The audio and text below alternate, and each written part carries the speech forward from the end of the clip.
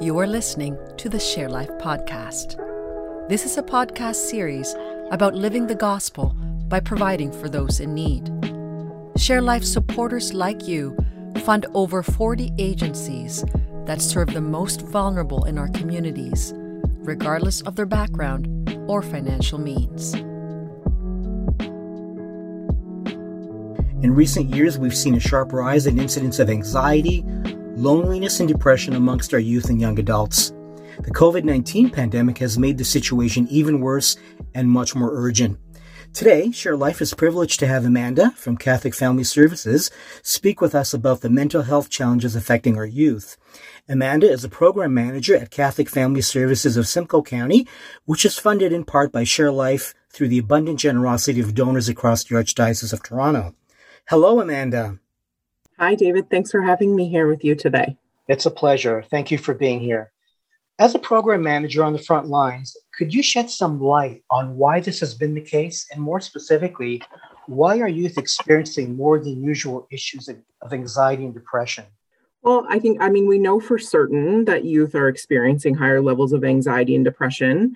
CAMH, which is the Center of Addiction and Mental Health, did a study on what youth are experiencing specifically. And so they surveyed 600 youth across Ontario in that age 14 to 17 bracket.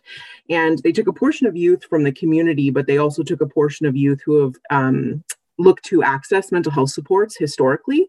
And what they found was with the youth from the community, 39% of them reported experiencing significant problems with their mood or with anxiety. And of those that it came from having experienced mental health supports historically, that number jumped to 68% identifying issues with mood and anxiety, which is not surprising, to some of us who work in the mental health field, given, like you said, working on the front lines, working with youth in schools and in family settings, we're definitely seeing higher rates of anxiety and depression across the province and the country.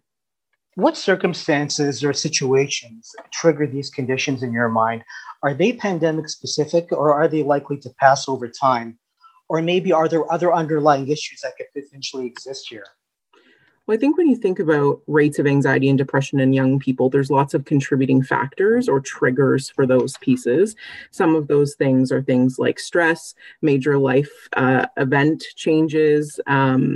There's so many components to that. And when we think about the nature of the pandemic, so we knew that anxiety and depression was increasing in young people post or pre-COVID.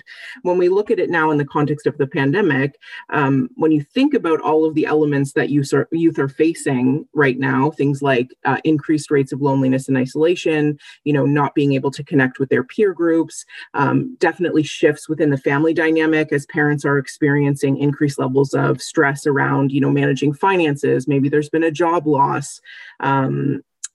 Maybe parents are also experiencing some of those mental health components associated with the pandemic. It's no wonder that youth are experiencing increases of depression and anxiety, right? There's been a lot of change, a significant amount of change over the course of the pandemic, a lot of things starting and stopping, not being able to connect with their peers as regularly as they would. And we know that social outlet is a huge component for youth.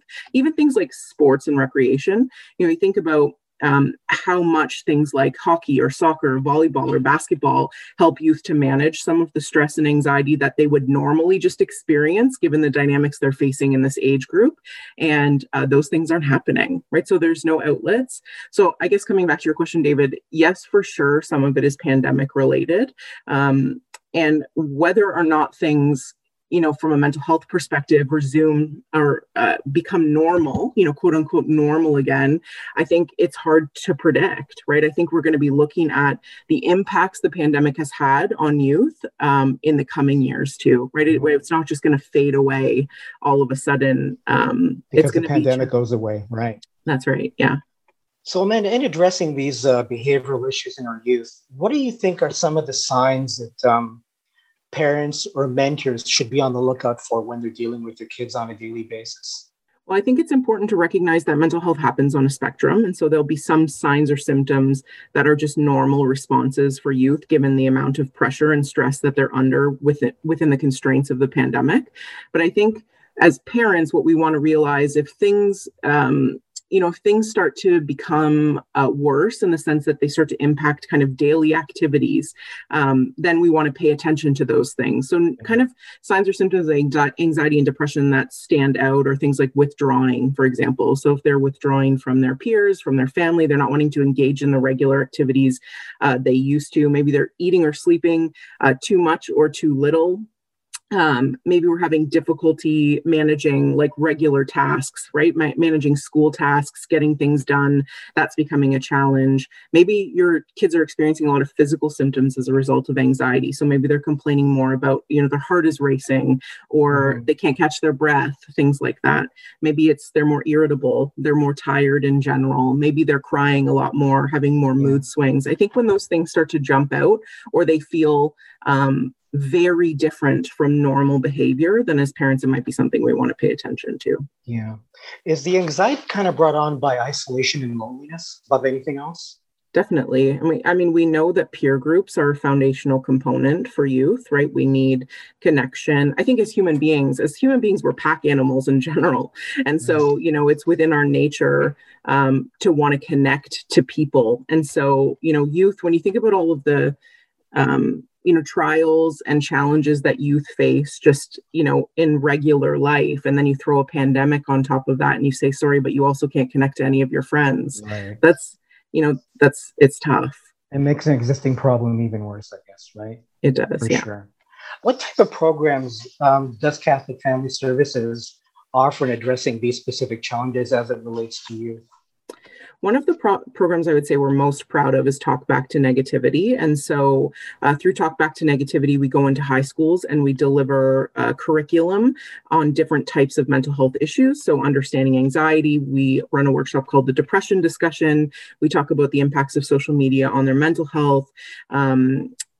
We talk about self-esteem, body image issues. And so we cover a large range of topics. And the idea is, sometimes youth don't want to seek out support for themselves. And so through partnerships with the school, we're able to go into classrooms and plant seeds and offer information. And then in turn, also build a bridge to the agency, right? So when you go in and you get to chat with youth, we're able to build that bridge and create more, safety in accessing services. When they've seen somebody, they know what the service is about. That kind of thing. Right.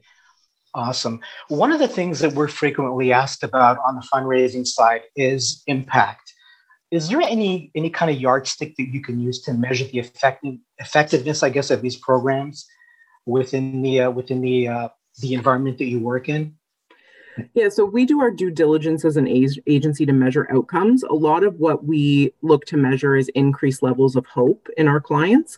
And so when we offer a service, either through our counseling services or through stuff we do, groups and workshops or in the high schools, then we definitely provide surveys and outcome reports to teachers, to students, to all of our clients accessing our services so that we can determine the actual overall impact the program is having on the client, and then we alter accordingly when we need to. So we're always looking to continue to modify programming based on need and what people are saying and how impactful the service is.